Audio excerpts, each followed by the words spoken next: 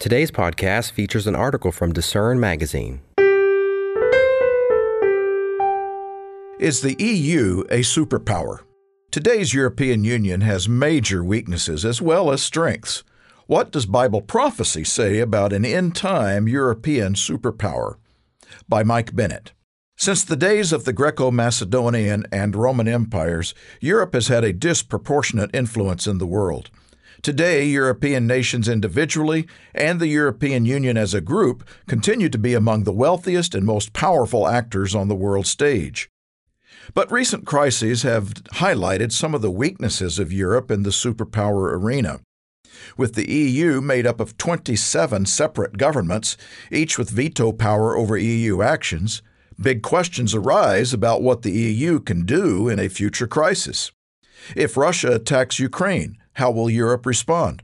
If Russia cuts off the gas pipelines, what will Europe do? If China invades Taiwan, will Europe act? Because of such issues, some have questioned if Europe can truly be considered a superpower. Zaki Laidi, in Chapter 1 of his book Norms Over Force in 2008, makes the following case that still resonates today. Is it conceivable for a political actor that is not a state, even if it seeks de facto acknowledgement as such, particularly by international institutions, to rise to the rank of a superpower? Even more fundamentally, is the European project compatible with the very idea of power? Europe's political structure has no historical equivalent. It is not a state, even a federal one, and nothing indicates that it is on its way to becoming one.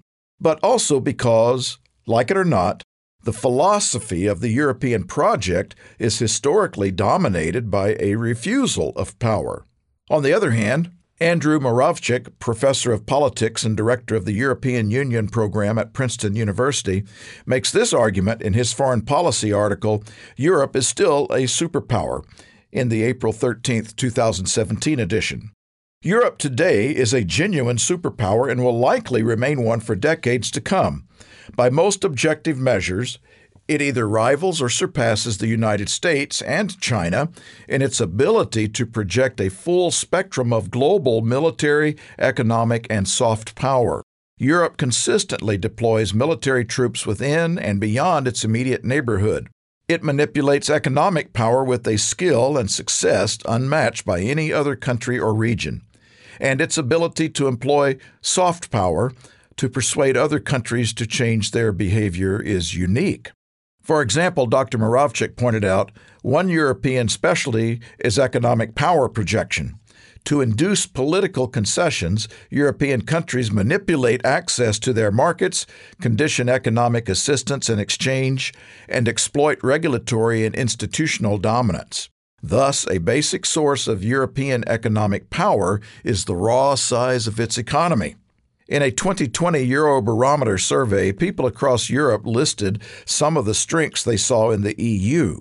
Europeans consider that the EU's respect for democracy, human rights, and the rule of law, 32%, and its economic, industrial, and trading power, 30%, are its main assets. Dr. Moravcsik noted that Europe's economic power comes with dangers as well. Europe is the world's largest trader of goods and services, and exports can be a source of vulnerability as well as strength. The more trade-dependent a country is, the less powerful it is. Europe is slightly more trade-dependent than the United States, but far less than China. Even more important, many experts question a divided Europe's ability to project military power. The NATO's chaotic and embarrassing retreat from Afghanistan deepened Europe's distrust of American leadership. Politico.eu reported that in her annual State of the Union address, European Commission President Ursula von der Leyen stressed that the failures in Afghanistan had given new impetus to such discussions. Paying tribute to fallen soldiers, she said, to make sure that their service will never be in vain, we have to reflect on how this mission could end so abruptly. She pressed for more cooperation and a frank conversation about deeply troubling questions regarding the future of the NATO military alliance, which found itself beholden to a U.S. set deadline to leave Afghanistan. Von der Leyen appeared to endorse greater EU military independence, a policy known as strategic autonomy.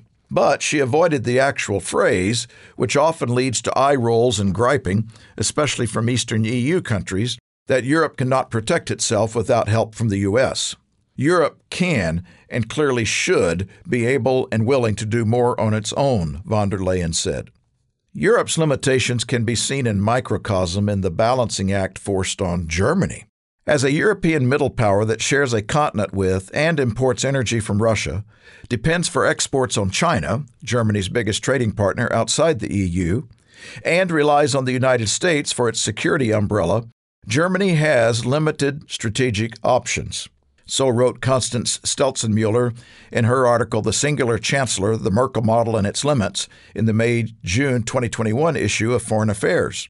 The challenges are even greater without Angela Merkel's steady hand on the tiller of Europe's largest economy. French President Emmanuel Macron desires to fill the European leadership hole created by Merkel's departure. In a press conference before France assumed the 6-month rotating EU presidency, President Macron said, "We must move from a Europe of cooperation within our borders to a Europe that is powerful in the world, fully sovereign, free in its choices, and master of its destiny."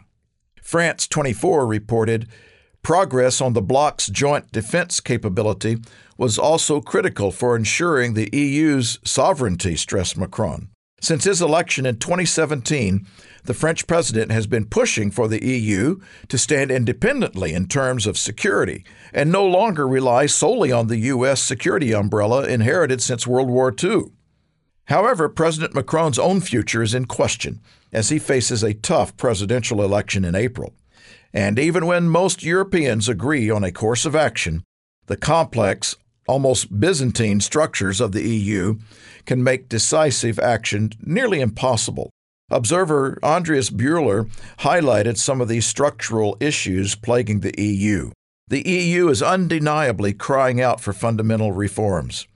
The financial crisis in 2008 laid bare the structural weaknesses of the architecture of the monetary union. The difference in the economic power of the EU member states between North and South is growing ever larger, and the COVID-19 crisis may well widen the gap even further. The EU is frequently forced into compromises in foreign and security policy because the principle of unanimity in the European Council makes decisive foreign policy action extremely difficult. A European defense union continues to be a distant prospect, as 27 member states continue to maintain 27 armies with a wide range of salaries, ranks, standards, and weapon systems. Getting all 27 governments to agree on anything, let alone a contentious issue, is challenging. Some have urged reforms to move from unanimity to qualified majority voting. Other efforts have, in effect, promoted a two-speed Europe, with some nations opting into greater integration than others. Will frustration with the paralysis produced by the principle of unanimity lead to reforms within the European Union or new treaties? Will a crisis produce a whole new, more streamlined European government? With each crisis, there are new calls for change and for Europe to come together to embrace its superpower. French Finance Minister Bruno Le Maire said that the debacle in Afghanistan has shown that Europe has to become the number 3 superpower besides China and the United States. Let's open our eyes. We're facing threats and we cannot rely anymore on the protection of the United States, he stated, quoted in the EU Observer in September 6, 2021. Bible prophecy affects all people, but end-time prophecies focus primarily on the Middle East, on the descendants of Israel, and on Europe. God gave Daniel an important overview prophecy that spanned from the Babylonian Empire of his day to the establishment of the kingdom of God at Christ's return.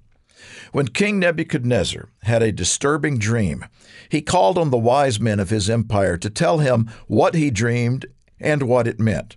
The wise men asked what he dreamed, and he was adamant if they couldn't tell him what he had dreamed, he couldn't be sure they were all interpreting it correctly. In his anger, he ordered the death of all the wise men in Babylon. That's found in Daniel 2, verses 1 through 12. Daniel and his companions were among those condemned to death. But Daniel asked for time and sought God's mercy. Then verse 19 says, "The secret was revealed to Daniel in a night vision. Daniel explained it to the king. There's a God in heaven who reveals secrets, and he has made known to King Nebuchadnezzar what will be in the latter days." In verse 28. Daniel then gave the king what he had requested. "You, O king, were watching, and behold, a great image. This great image, whose splendor was excellent, stood before you, and its form was awesome. This image's head was of fine gold, its chest and arms of silver, its belly and thighs of bronze, its legs of iron, its feet partly of iron and partly of clay. You watched while a stone was cut out without hands, which struck the image on its feet of iron and clay and broke them in pieces. Then the iron, the clay, the bronze, the silver, and the gold were crushed together and became like chaff from the summer threshing floors. The wind carried them away, so that no trace of them was found. And the stone that struck the image became a great mountain and filled the earth." That's in verses 31 through 35. What did it all mean? God revealed that the head of gold was King Nebuchadnezzar himself and his Babylonian empire. Daniel continued, "But after you shall arise another kingdom inferior to yours. Then another, a third kingdom of bronze, which shall rule over all the earth. And the fourth kingdom shall be strong as iron, inasmuch as iron breaks in pieces and shatters everything. And like iron that crushes, that kingdom will break in pieces and crush all the others." Verses 39 through 40. Many Bible students recognize these succeeding empires as the Medo-Persian, the Greco-Macedonian, and the Roman empires. Rome's great power united much of the Mediterranean world for centuries, and the legacy of Rome lived on in its revivals, such as the Holy Roman Empire. For more on this, please see our booklet, How to Understand Prophecy.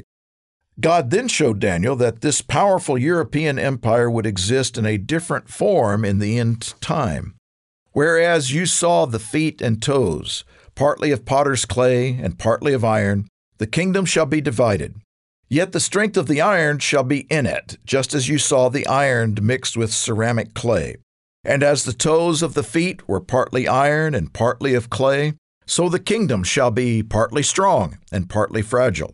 As you saw iron mixed with ceramic clay, they will mingle with the seed of men, but they will not adhere to one another, just as iron does not mix with clay. And in the days of these kings, the God of heaven will set up a kingdom which shall never be destroyed, and the kingdom shall not be left to other people.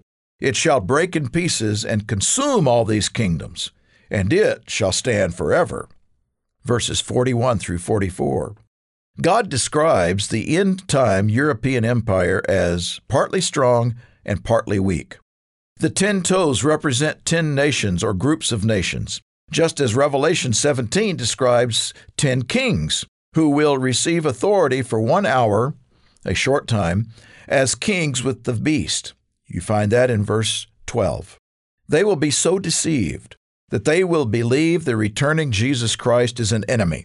These will, as verse 14 says, make war with the Lamb, and the Lamb will overcome them, for he is Lord of lords and King of kings, and those who are with him are called, chosen, and faithful. Man's best efforts to bring peace and prosperity, apart from the true ways of God and his kingdom, are doomed to fail. From Nebuchadnezzar's empire to the European superpower of the end time, all have in various ways opposed God. All have been deceived. But in the end, God and his kingdom will win. Thanks for listening. For more information from today's featured article, visit lifehopeandtruth.com.